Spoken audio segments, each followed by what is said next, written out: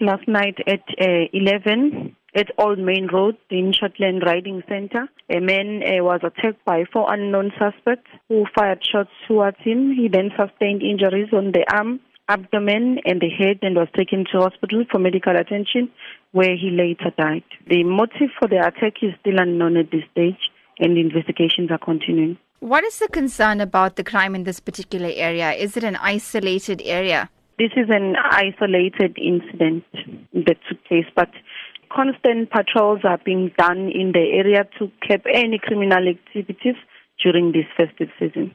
This person that died is suspected to be the traditional healer and was staying at a center where the horses are being trained.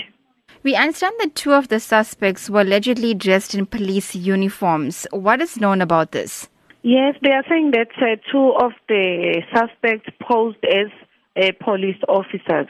So they fired shots towards him and they was taken to hospital where he died. Posing as a police officer is obviously a serious crime in South Africa. What charges could they possibly face when arrested?